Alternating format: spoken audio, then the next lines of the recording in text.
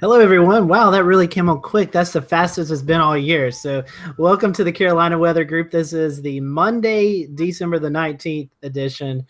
Special night here is we have Chip Redmond on. We're going to be talking about fire weather and fire meteorology tonight.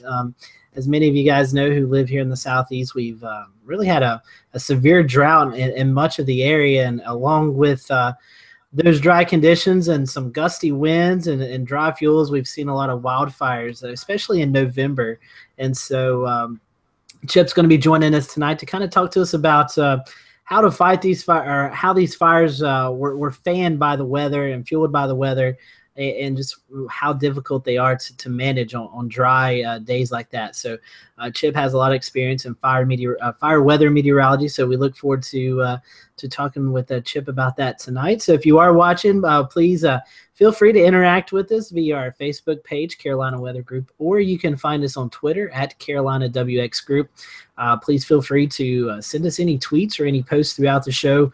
We'll make sure to get those questions answered. I know this is a Monday night show, so I'm not sure if we'll have our regular following tonight. So if you're watching on the rebroadcast, we'll have Chip share his social media platforms with you, and you can direct those questions maybe if you're watching a couple of days from now on Wednesdays. So we appreciate everyone who is viewing tonight. We appreciate Chip coming on tonight.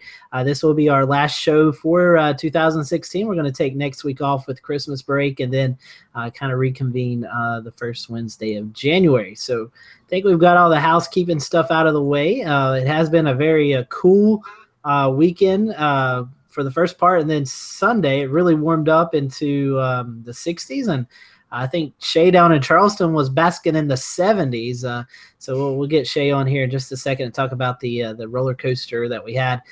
I was joking earlier, it was like 40 something today, and it actually felt warm. I mean, it was kind of a cold Arctic air mass that has moved back into the area, but 40s feel better than the 20s that we saw on Friday. 20s in the highs. So some areas down where Kit lives there in the Charlotte area seen some ice over the weekend. So we'll throw that to Kit as well here in just a second. Ricky Matthews is going to be with us tonight. He's filling in for his chief tonight, coming back into the studio. He's going to be directing the conversation because he's had a lot of experience there in East Tennessee with the Gatlinburg fires. So I know Ricky was really excited to have Chip on. So as soon as he joins us, we'll really dive into the conversation. But before that, I'm going to throw it down to Charleston with Shay. He can talk to us a little bit about what the weather's been like down there in the low country of South Carolina over the weekend. Shay?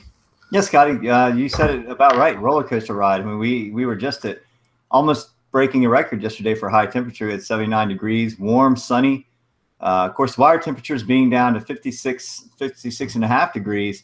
We had quite a bit of fog going on, so the marine layer was very thick all the way along the barrier islands and across all the connectors, any of the highways that run out to these islands. The fog was basically backed up all the way to the inland areas beyond the barrier island beaches, so it was pretty thick. Once you got to some of the parallel roads to the coastline, just inland, things cleared out. It was sunny and warm and nice, and people were out and about, and it was like almost like a nice late spring day, very nice. But when we woke up this morning, a whole different story. Is it started out cloudy around 60 degrees, and the temperatures steadily fell throughout the whole day. We got down to about 42 degrees by this afternoon, late afternoon, which is usually backwards. Usually we heat up in the day. This time we actually cooled, so we had some of that cold air damming actually make it down our way. More of it was up near Lake Moultrie and inland up towards the mid-state, but the coastline, we definitely felt some of that cool air off of Northeast Wedge make its way down here. So that was boy, it was by the end of the afternoon, you're like, whew, man, it's pretty chilly. I mean, for Charleston, with you're getting close to getting the wind chills. Of course, we know wind chills start right around 40 degrees. And when you add the wind to it, then things start to really go downhill as far as what the temperature actually feels like. So I still think that we were in about mid-30s for our wind chills by this afternoon, even though we can't really gauge it according to the NOAA wind chart. But as far as the rest of the week, looks like we're going to slowly warm up just a little bit. I think tomorrow we're going to stay a little bit on the cool side, upper 40s. As we get into later in the week, we'll start to warm up to milder temperatures, maybe upper 60s near 70, maybe even low 70s for Christmas with some partly cloudy skies as we have a Bermuda high. That'll be the dominant feature. So it looks like we're doing pretty mild temperatures for Christmas, which That's not unheard of. We've had that several years out of the last, I'd say 7 out of the last 10 years, we've had pretty mild Christmases. So nothing out of the ordinary, just Charleston, South Carolina. Back to you, Scotty. Yeah, thanks, Shay. It does look like the Bermuda High is going to kind of take hold of the area the week after Christmas, going into first week or so of January. So back to the warm and dry conditions probably for our area. So let's toss it over to Kit, who here in North Carolina and parts of Virginia had a brief bout with some wintry weather. And Kit, you guys in the Charlotte area and then over towards Greensboro and Raleigh were the ones affected by just a little bit of light freezing rain and drizzle. So at your location, did you see any? And then talk to us about what took place over the weekend in Charlotte. Well, Saturday morning, I had to run a sub-emergency errand for a friend around 9 a.m. So I did the one thing that I usually try not to do whenever it's wet and below freezing outside. I just usually make a general rule to not drive, but broke that rule because of the situation. But I was on the road. I think it was I can't remember what road it was. It was somewhere in East Charlotte, but the bridge that I just crossed, I just was crossing the bridge absentmindedly, and I was like, wait a minute, I think I slipped a little bit. Look in my rearview mirror, there was a truck that had been rather aggressive in his driving. I see it swerve, and then the nose dipped twice, and it went into the median and kicked up a bunch of dirt in front of its tire. And well, that's what they always say, that bridges ice before roads. Looking at the climate summary from Greenville-Spartanburg for the Charlotte region, around that time and earlier that morning, there was really just some freezing fog and mist. It was in the upper 20s, so that's perfect conditions for a little bit of ice to accumulate, especially on those bridges. So he ended up, he didn't crash or hit anything. He just sort of pulled off to the side of the road and collected himself, I guess, after I drove away. But I mean, I was going down the road. But other than that, I think the night before there was a little bit of ice on my car from a sprinkle. But I'm looking forward to the warmer weather to come up, especially for Christmas time, because we usually have family come over, and it's nice to have a little bit of extra room to head outside on the back porch or have the little cousins running around outside instead of running around inside. Very, very true, Kev. Glad you made it safe. So definitely was a tricky commute for parts of the Carolinians, or parts of the Carolinas for Carolinians. In Raleigh, there were like over 50 accidents within an hour in the Raleigh area. Yeah, and I'm sure a lot of people probably have seen the video from Baltimore there on Interstate 95, just a tragic scene as well. So ice is something you don't want to mess with. Thankfully, we don't have any of that in the forecast. So I'm going to toss it over to Ricky Matthews. He can kind of talk about, well, he's eating, I think. So Ricky, I will stall for a little bit. Okay, he's giving me a thumbs up. So, Ricky, I know you're going to discuss, lead into our discussion tonight. So, if you want to kind of recap the weekend that you guys have had over there in East Tennessee and then kind of bring in our guests for tonight's show. Sure. Yeah, this hopefully you guys can hear me. We're on a little bit of a different audio setup tonight. This podcast is sponsored by Chick-fil-A tonight, which is what I am enjoying here on my dinner break. I'm actually filling in for my chief meteorologist tonight, Dave Dirks. So, I'm doing 3 different things at once here, working on my forecast for 10 and 11, doing this show, and having a quick bite to eat as well. So it's been pretty calm up here. We had some rain, over the weekend, a little bit of snow in spots, but overall it was not too active. We had 1 severe thunderstorm warning, and that was about it. But certainly it could be a lot more active, and it has been over the past couple of months, and that's what we want to talk about. I should say active, but I guess the lack of activity in terms of rainfall really led to some of the drought conditions we saw across our area, all across the Southeast this year. And then in response to that, some of the wildfires that we saw. And that's where our guest tonight, Chip Redmond, comes in. Chip is going to talk a little bit about the fire side of everything, a little bit about the fire forecasting side, and then we're going to get into Gatlinburg a little bit too and talk about that. So Chip, welcome once again to our show. Hey, thanks for having me. So let's kind of start off from a fire weather point of view. Talk a little bit about how the drought in the Southeast really almost made this just the perfect fire setup this year. Well, with global climate change, we're having a lot more flash droughts, and you could call that kind of maybe somewhat a lead into this. But with the lack of precipitation slowly throughout the year, really led into it by drying out a lot of your surface fuels, your grasses, and then combining that with the typical fire season in the Southeast, which is usually the fall, and that's mainly because of the leaves. It's a large carrier or a primary carrier of fire through those mountains. Without that, the grass usually will typically burn into the understory there of the trees and just kind of fizzle out due to the excessive moisture, not excessive, but persistent moisture underneath the leaf cover. And due to the drought, a lot of that whole understory was dried out all year. It never really had a chance to get that moisture and hold it in. So kind of that element combined with that gradual leaf fall throughout, I believe the leaves are falling for over a month, weren't they? They held on for a while. And with that, you saw different fire behavior than you typically would, because fire just kind of kept moving back and forth as more leaves fell. It just had more fuel to consume, even if it already burned through one area. So the combination of that drought, along with the time of the year, really aided in the fire behavior. Around here, it seemed like most of our fires were grass fires or ground fires. What goes into making ground fires versus some of the fires that we see out west that are typically in the trees? Right. Well, that goes into your fuel type. You have deciduous trees as your primary fuel type in the eastern U.S., especially the southeast there in the mountainous areas. Out west, it's predominantly evergreens. They keep their needles year round, and they usually have they're a better fuel source. The leaves take a lot to burn. I mean, it has happened. It happened in Oklahoma a couple years ago where they were having crown fires through oak trees.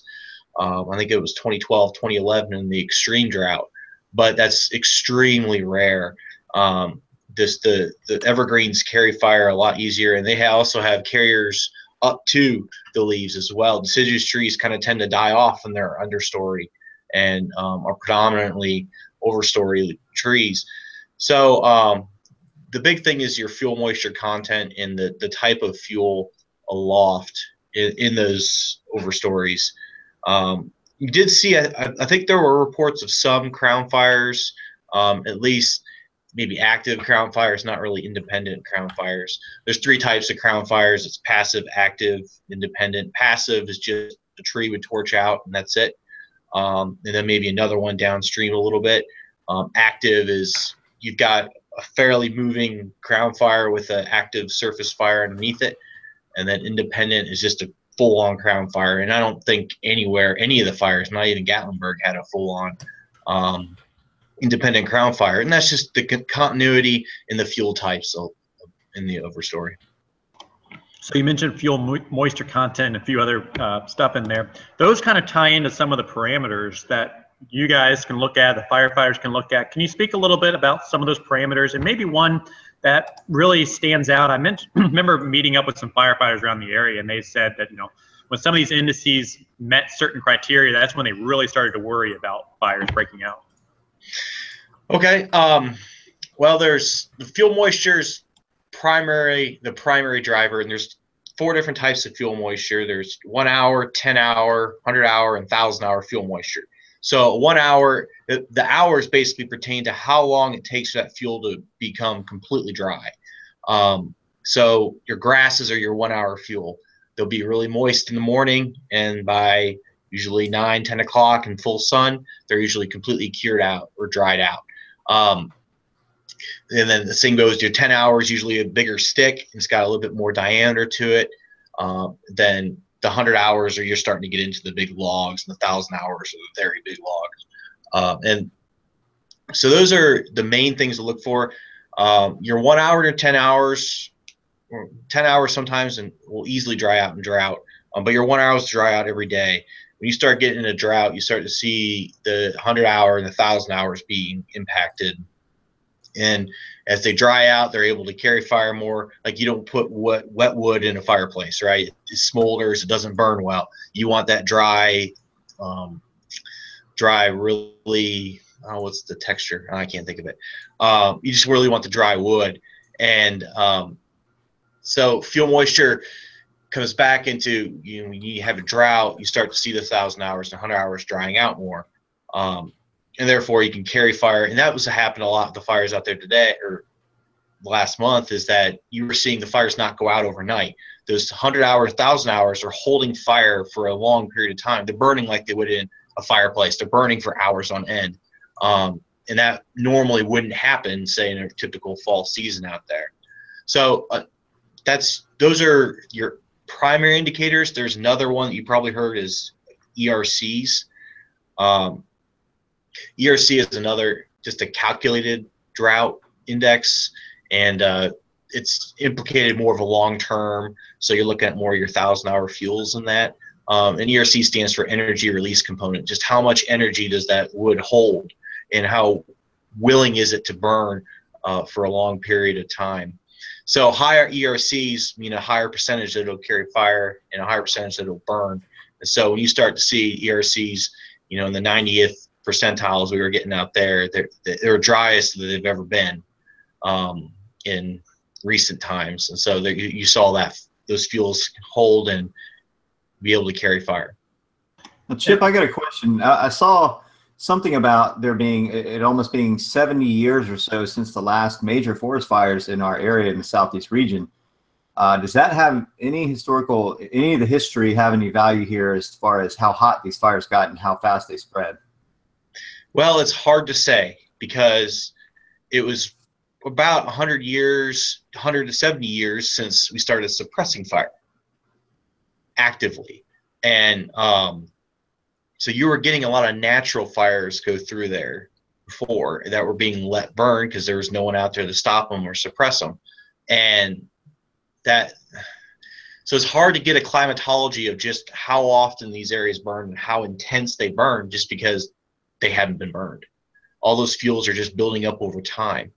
I would say it's hard to say that they were the most intense, because in 7 years, because your fuels that were carrying it were leaf litter predominantly. And so they can only get so hot. It's not like you had whole trees burning and crowning out. It's just going to be really hard to get a very hot fire in that kind of vegetation. Did that answer your question?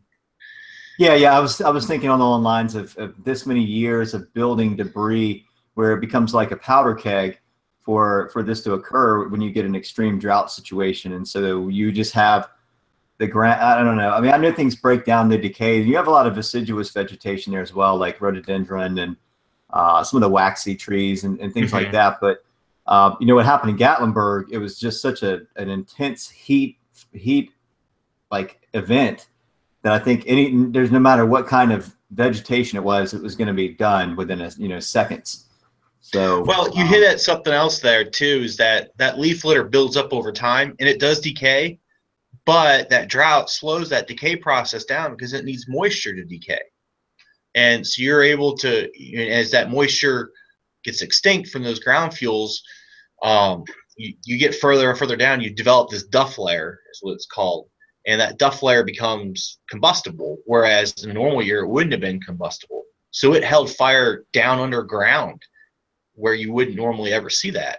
You'll see it a lot in Western U.S. where the duff isn't, the evergreen needles don't break down as quickly as leaves. So they have a thicker duff layer. But as you're able to carry that fire down, it's able to sit there and smolder around too for long periods of time. Gatlinburg was interesting, and we'll talk about a little bit more. I don't know if this is when you want to get into it, but it was just fueled by strong winds, and that there were pretty significant wind events, several, I believe, in November that helped carry the fires, but there was never a large event to this magnitude of these winds of this speed. The fires were predominantly driven by just drought fuels. They were burning up slope and kind of sitting out at the top. They weren't able to spot unless there was some wind at the top. So I think really the Southeast was lucky that it was a predominant high pressure in place for a lot of November. You didn't have those strong wind gradients, especially to that magnitude that you had at Gatlinburg. So we also wanted to bring in a different side of this, from the fires to more of the air quality side. I know Shay had mentioned something. He wanted to talk about some of the products that were out there that kind of show the smoke, but what really goes into how smoky a fire is? Ooh. Well, the biggest thing would be the atmosphere. If the atmosphere is unstable, you have a deep mixing layer in the afternoon, you're able to carry that smoke up much higher aloft, and it disperses well, and you don't notice it as much. Whereas I know a lot of days you were socked in by a deep inversion just below the ridge tops, and that's keeping that smoke down at the surface. That's a big decision or deciding factor of how well your smoke plume disperses and what the air quality is downstream. I would say, usually when you have wet wood, it tends to smoke more. It tends to smolder, not burn as efficiently. So that goes into it a little bit, but it was such a drought-stricken area. I mean, I don't think you were seeing any more smoke production. You just had a lot of fire on the ground. I mean, at one point, I lost track of all the fires. You couldn't count them on your hands and your toes. Large fires. I mean, we're talking 1,000+ acre fires. And that's just not something you guys are used to seeing and dealing with. So smoke is a whole new concern at that point. And it's not smoldering, or else it wouldn't be burning as well as it was. Your fuels will go into it a little bit, just because if you have a really thick fuel, like 1,000-hour fuel burning, especially overnight, it's going to produce more smoke than, say, the leaves will. But the predominant factor there is just the air quality decision making due to the environmental influences. So, we had dealt with that a ton across our area. We ended up having some very bad days of air quality. I think we ended up getting a code red. I don't think we ever got a code purple, but I know, Scotty, you guys got some very bad air quality in your region too. Talk a little bit from a health standpoint, either Scotty or Chip, what really the smoke adds up to? Well, I know that at least on several fires, they couldn't actively engage the fire line because the smoke was such a health hazard. And they had to just let it burn around because it just wasn't safe to be out there. You couldn't drive down the streets. And, days and days and days of inhaling that is just going to add up, and it's going to become a big health hazard. If you would have think about Gatlinburg too, it was a big dynamic storm system, strong winds. You were able to transport that smoke very far at a fast rate of speed. And so the smoke wasn't as big of an impact as it was those days where that high pressure was, right over the Southeast, and the smoke had nowhere to go. You didn't have those transport winds. But smoke is smoke and flash flooding are the two kind of hidden things with wildland fire that people often don't think about. It's suppress the fire, and then, oh, by the way, we had these other two things to worry about. Yeah, we had a flash flood watch issued for the Gatlinburg area. I think that was probably the first flash flood watch Morristown's ever issued for burn scars. It's not a very common thing around here. All right, I want to transition over a little bit. If you guys have any other questions and just fire weather in general, go ahead and throw those in now, and then we're going to transition over to Gatlinburg a little bit. I also have to go record updates here in a few minutes, so we'll let you guys throw any questions if you have them, and then we'll transition over.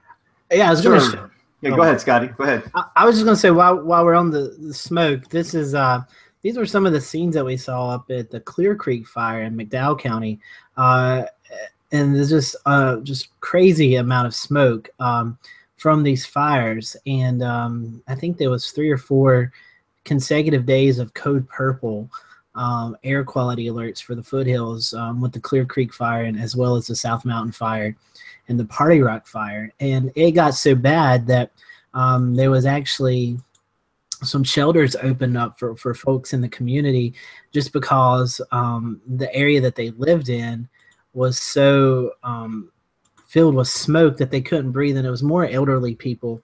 And so we had to open up, shelters, basically just so people could breathe semi-clean air. I mean, the smoke was so bad throughout everybody that everybody was breathing in bad air, but especially in the locations that these people were living in, it was just, the smoke was horrendous. And also, Chip, maybe you can talk about this, the visibility. If you had a strong wind and you was downwind of that fire, that smoke was pretty dense in a lot of locations. And that was another thing that I think caught a lot of people off guard is, Interstate 40 at times was almost to a crawl because of just how thick the smoke was. And I know you probably guys have seen that as well in the Midwest and also out on the West Coast.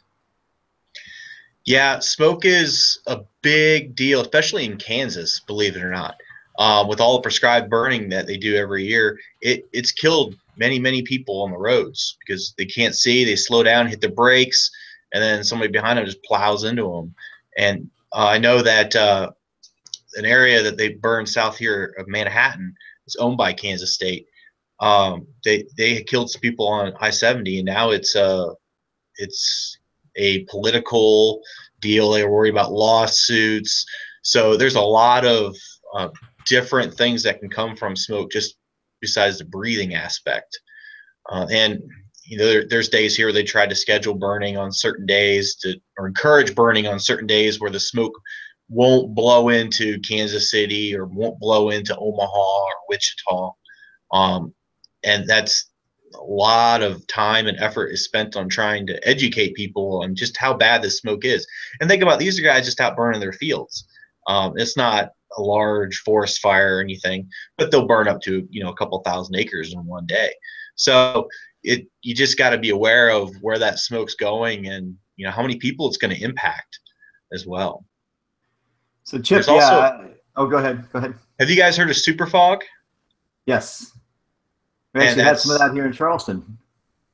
And that's because of the smoke and the combination of the smoke and that moisture. It's nasty stuff. Yeah, I guess Florida's kind of been known for it the most, I think. Did you had a lot of it then in November? Or? Yeah, actually, that's a good segue right into one thing I was going to bring up was some of the air quality products that we got, and this was an opportunity for a lot of meteorologists to dial in on what sort of fire products that the Weather Service uses and the U.S. Forestry Service and the state forestry commissions were using. So this is the National Weather Service. I don't know if you can see it or not on the screen, but can everybody see this? Yeah. Okay. This is a pretty high resolution 1 hour surface smoke product. This is just one of the examples from Wednesday, November the 16th going, I think this was a 36-hour product showing which way the smoke. Yes. You have your GR Earth pulled up. I didn't. Oh, okay. All right. Well, let me stop sharing that and get back over. I thought I knew what you were doing. I was gonna stop you before we got too far into it. Nah, I got it. I was on the wrong screen there. My apologies. There you go. This? Okay, good. So here is this was the 15th through the 16th, and you can see where the smoke is sort of following around a pattern, and we got we had a pretty good amount of smoke all the way to the coastline in Charleston. This is just one of the products. This is a high resolution product the Weather Service has available. We also have this one right here, which is actually called Web Sky, which was a very popular product to use. It's a high resolution North American model. It can actually go from coarse resolution to medium resolution, and then they have a higher resolution model. This sort of gives you an idea of and you can see like the actual weather pattern through the way that smoke is turning and going through the areas. But this is, sort of how we would get inundated by these persistent northwest winds that seem to be, continuing to trigger these fires over and over again as fronts would move through, and then the post-vernal winds would kick in. Of course, the fronts would fall apart by the time they got here. So there was nothing, no rain or anything, and the smoke itself continued to dry the atmosphere out. So that was one thing that we noticed as meteorologists. This was a common thing that we would see on the MODIS imaging right here of all the fires in all the different states. We have Tennessee, we have Georgia, Tennessee, North Carolina, South Carolina, and Georgia. And there was other fires in other areas, but the one I have circled here, of course, is Party Rock. That was when I was interested in that particular day.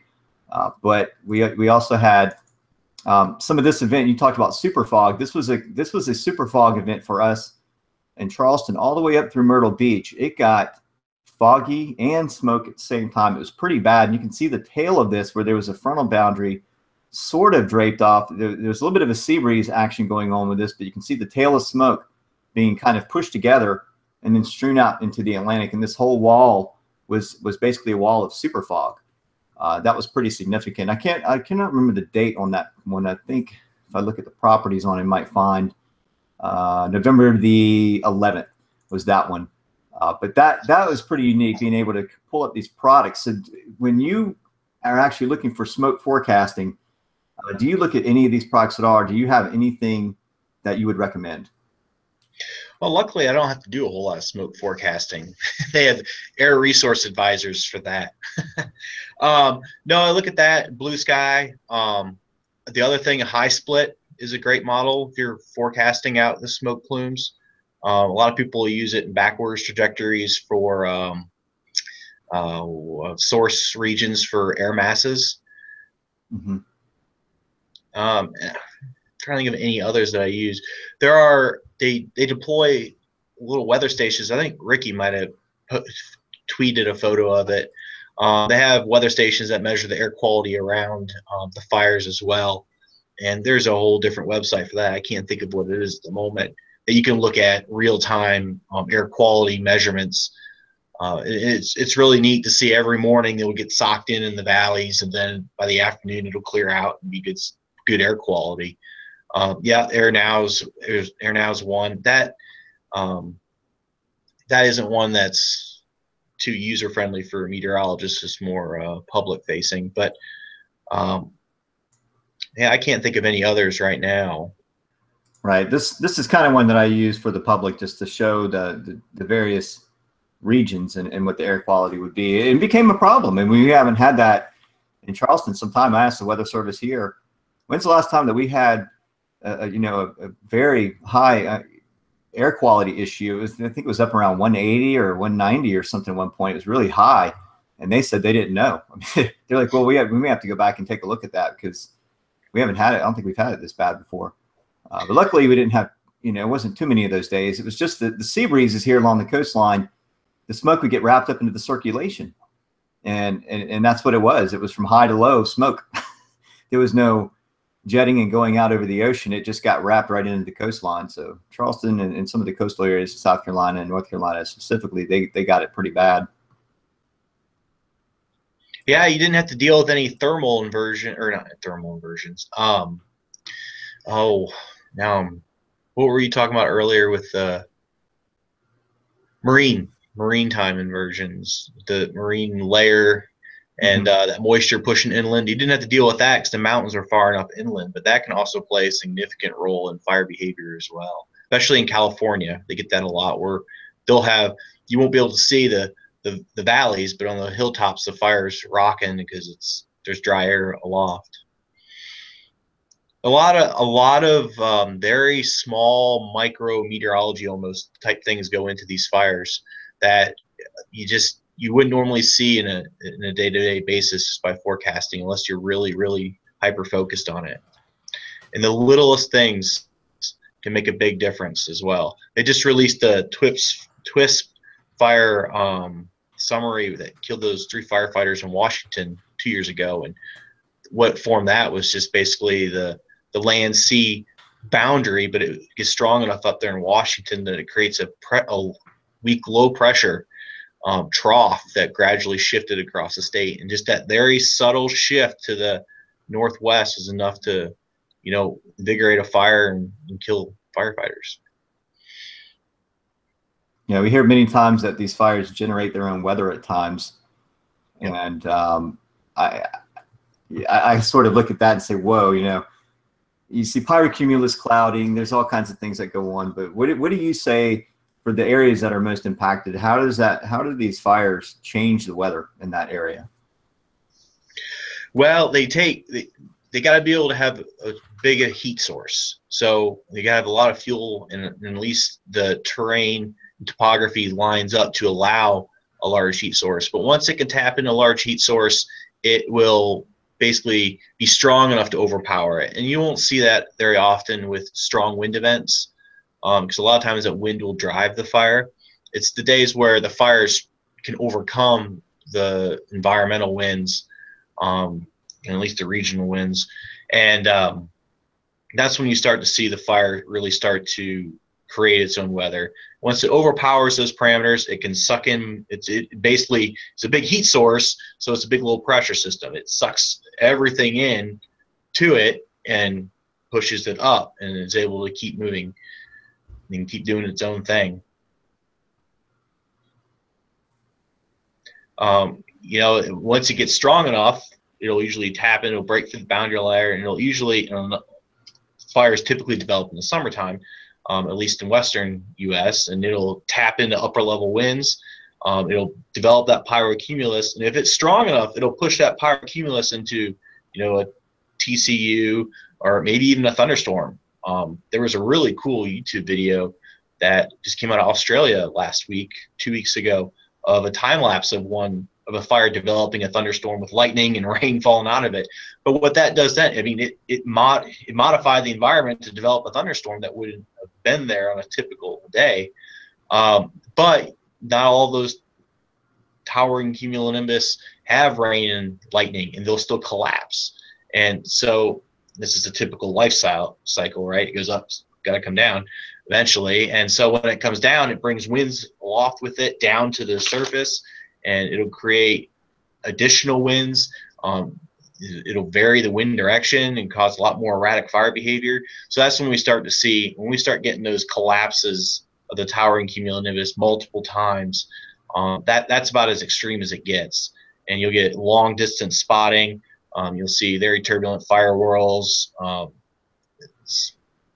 And you'll see it just dominate over the regular pattern. And that's when the fire can move large distances, and it begins to just torch everything out. That's the worst kind of fire you can have, because not only does it nuke the ground, but it'll also create a hydrophobic surface on the soils, so the water won't be able to go through the soils anymore. So there's all kinds of things going on there. But yeah, I don't think there were too many fires, and I wouldn't even call Gatlinburg really fire dominated weather. I think that was predominantly driven by the strong winds too. So Gatlinburg was more of a weather-induced fire rather than fire-induced weather. Correct. Yeah, Gatlinburg was when you see the strong low pressure systems like that usually have a dry region. I don't think there was a dry line in place that day, of any kind. But when you get that dry area in between the cold front and the warm front, whether it's a dry line or just a dry air mass in place, that's just optimal for fire growth. And usually from the southeast to the northwest towards a low pressure system, and it's usually blown by very, very strong winds. With that, we call these mountain wave wind events that hit Gatlinburg, and the winds in these systems can gust sometimes, and they're very isolated, but they can sometimes gust. We've recorded 90 miles per hour in portions of Camp Creek before. In fact, the wind event we just had the other day, Sevierville, gusted, I think, to 87 or 84. So these winds are nothing to certainly mess around with, and we saw the consequences of that. Scott, you had a question, and then we'll get back into some Gatlinburg stuff. Yeah, we're talking about how this was more a weather-driven event than a fire weather-driven event. I think it was Shay and I had this conversation. Maybe it was last week. It's something we were both discussing. We really didn't have an answer for, but as the Gatlinburg fire was taking place, there was two bands of rain that came through. The first band, to me, it looked like on radar kind of dried up as it was moving into the Gatlinburg. And to me, as a meteorologist, it's approaching the mountains. It would create lift and actually have maybe a little bit more rain there than normal. So my question is, did the fire there have any effect to the rain falling, kind of drying up as it came into the Gatlinburg area?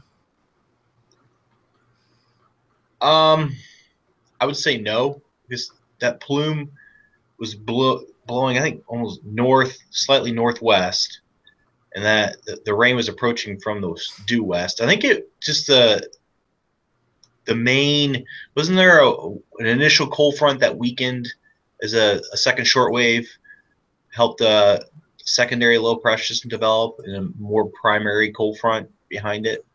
I think Ricky would probably know the setup a little bit better than me. He was closer. Yeah, so we ended up having two little bands. The first one was more like a weakening cold front that moved through on the night the fire was occurring. And then we had a heavier surge of moisture, actually with the tornadoes in Alabama that occurred, that moved up into the Gatlinburg area the next day, triggering a tornado warning for the burn area, and then moved up. Scotty, I don't want to jump in over Chip here, but I think perhaps what was going on, and Chip, you can agree with or disagree with me, was perhaps the downsloping winds. You know, with the winds that were so strong funneling the fires, we get these strong, we see this all the time here in the mountains of Tennessee on the western side, where the downsloping winds will basically erode any rainfall that moves into these areas where they're occurring. So with, you know, winds that were sustained 30 to 40 and gusting up to 60 or 70, I think perhaps that was more of it in the fire.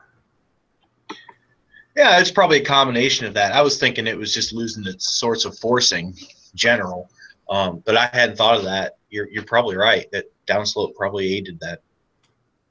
Yeah, I don't know if you can see this on the screen or not, but this was a radar scope shot I got of the Gatlinburg fires where the winds were really cranking, and you can see the southerly flow heading to the north, and radar picked up the heat signatures and the smoke trail ahead of that rain that was coming. And like Scotty said, we were like, man, you know, the heat from those fires must have, you know, fizzled this rain out. But, you know, as Ricky's pointing out, these downslope winds. But it's just another example of how significant it was, even on radar, how large this area, how many fires there were. So I don't know, this was kind of a popular image going around for a bit as people caught it on radar scope. It was one of those, you know, big wows. So, you know, that fire was probably wind driven, but it did have some convective component to it, or else it wouldn't have shown up that high on reflectivity as well. So I think that it's kind of a hybrid event. You guys remember Anderson Creek from March in Kansas? The largest wildfire on privately owned land. It burned from Oklahoma up into Oklahoma up into Kansas. You guys don't remember that, man. See, that's the thing with these fires is that you guys gotta work on it while it's fresh. Work with your legislatures. Remember to push all that kind of stuff now and keep it going because you guys forget about it. No, it was the third largest wildfire. It was the largest in Kansas history, and it burned 397,000 acres. Something like that. Wow. Was that one of the Chinook fires?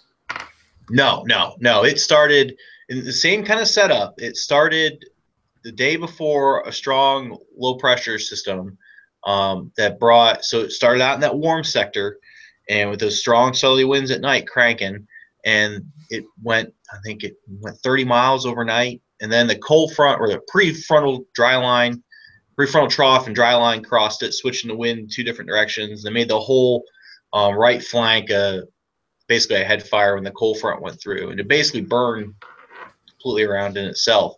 So the same kind of thing happened, though, is you had strong winds that were the dominant driver, but you had still pyrocumulus development on that wind-driven fire. And so you're kind of getting a combination of the two factors there. And it might be kind of a new kind of fire that we're starting to see more and more of. So let's transition just a moment here and talk perhaps from more of a theoretical point of view. Could the Gatlinburg fire have been prevented at all? Probably not. And talk a little bit about why. I mean, you know, this area hadn't had a fire in many years, and I imagine that accumulated fire content really helped accelerate it. Yeah, it's very possible. But the thing is that fast as that fire was moving, being driven by the winds, it wasn't able to consume a lot of that old fuel load that was there. I mean, it's basically riding on the surface fuels and hauling on the surface fuels. So it's burning with the leaves. I would say that maybe your long-term, maybe some of the vegetation, like you were talking about, some of the rhododendron, different things that might not have typically have burned as easily, might have been enhanced because with that much heat as it had at the surface fuels, it enhanced the probability of ignition downstream. Even with prescribed burning, I think that use the same amount of leaves every year. I mean, there's a ton of leaves. You guys have a lot of trees out there. You have a lot of fuel load every fall. So you're just kind of asking for it each year. Now, to what extent, I know just from some experience, just clearing some trails in Ashe County with my granddad, I know that some like local fire departments will go out and grab rakes and they'll clear the underbrush. They'll clear like a whole mountainside or two, or at least do a wide swath where they're clearing all of the leaves and underbrush. To what extent does that help prevent wildfires from spreading or from starting? Yeah, I mean, you're just taking away those surface fuels, so you're taking away the ignition, because very rarely does the top of the tree catch on fire and then start a fire or start a wildfire. It's usually somewhere in the surface fuels where it sits there and mucks around to build up enough heat to start expanding. You see that a lot in western U.S. where they'll go out and they'll thin the bottoms of the trees. They'll cut off all the excess dead limbs. They'll bring it all into a pile and they'll pile burn it in the winter when there's snow on the ground. It's the same concept. They're just trying to take away those ignition fuels that are there. And I would say that would probably be an unhealthy thing, because there's a lot of the wildlife and insects and everything. I mean, they live off that moisture and the different critters that live in there. So that would almost be a bad thing, wouldn't it? I could see taking some of that habitat away from the wildlife could end up driving them out. But that sort of brings a counter question. What is the wildlife impact on like large forest fires like the Gatlinburg event? Oh, it's still really good. I mean, I guarantee that area will be, especially the grass and the young vegetation, will be greener than they've seen it in years out there. Unfortunately, the houses don't come back as easily. So to an extent, do the like large animals like deer or raccoons, do they sort of get out of the way, or do they sometimes get trapped, and do they like come back in full swing? Yeah, some might get trapped, but I mean they're wild. They know how to handle it. Their instincts have been there all along, and they've handled these well before we were ever around. So they rarely get trapped. So you see these people rescuing, baby raccoons and different things like that, and they learn to just get with it. They know that it's a good thing because it'll help all that vegetation next year thrive, and then they will thrive as well. So it pushed them out, but I bet you find just as many now if you went in there as you did a week before the fire. That's a very good point you brought up. Everyone kind of thinks of the negative side of this, and not taking anything away from it. It was a horrible disaster, but from a ecological standpoint, the area around there probably will come back much healthier. Talk a little bit about kind of the return process. How long will it take for some of these areas to start having some new vegetation grow? And then is there still a wildfire risk in that areas that have even already burned? Well, the surface fuels come back first. There probably was some mortality just by how hot that surface fire was. You probably killed off some of the bigger trees, and it'll take 30 to 50 years for a lot of those trees to come back the way they were. I don't know how old a lot of those trees are out there. Excuse me. So, but you'll see the grass be just as green. It's not going to return the winter. It needs a growing season, obviously. But we do prescribed fire out here in the spring, and that first rain, a day later, the ground's as green as it can be. That grass recovers very, very fast. It's good. It gets rid of the invasive species too, because they're not able to handle it. So it will kill off the invasive species. And then you'll start to see the brush come back. in this typical lifestyle. Everything just gets reseeded and starts new. And what was the second part to your question again? Oh, will it burn again? Yeah. You know, your fuels are definitely gone if you have to have the spring fire season. So say drought, you guys got lucky with some moisture here recently. Say drought persists through the winter, comes back with revenge with no rain in the spring, then there probably won't be a whole lot of fuel there for a spring fire. But you know, those big not evergreens, but the big deciduous trees come back with a good leaf fall, or leaf out in the fall like normal with a typical fire load, then I would say, yeah, it'll burn again next fall. So let's go. We're getting very close to an hour here, and I want to wrap this up. But let's talk a little bit about, from a personal safety standpoint, people who live in the areas near fires. What's some of the things they can do to prevent, or not so much prevent, but just limit their risks? Yeah, that's something that's been talked about a lot, and especially in Western Kansas, where they call it the WUI, the Wildland Urban Interface. And these people are living in a wild area. I mean, that's a whole town just dropped into a forest, essentially.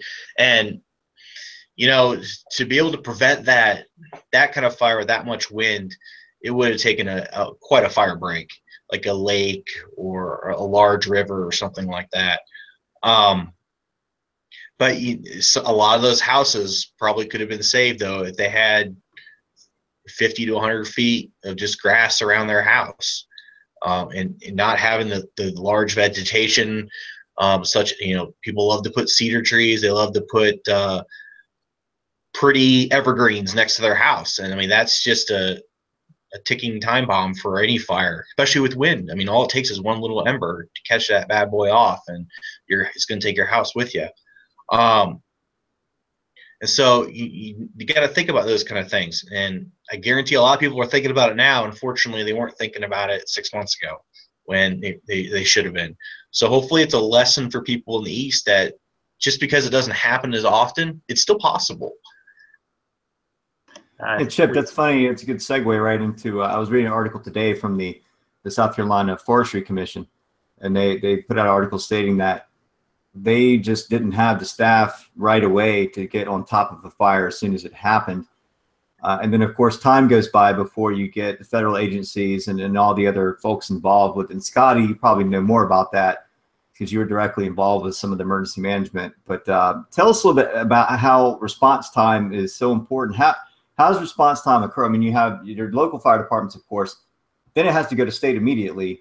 Then if it's too big for everyone there to sort of contain, what happens from there? How fast does the word travel to get help in response to the situation?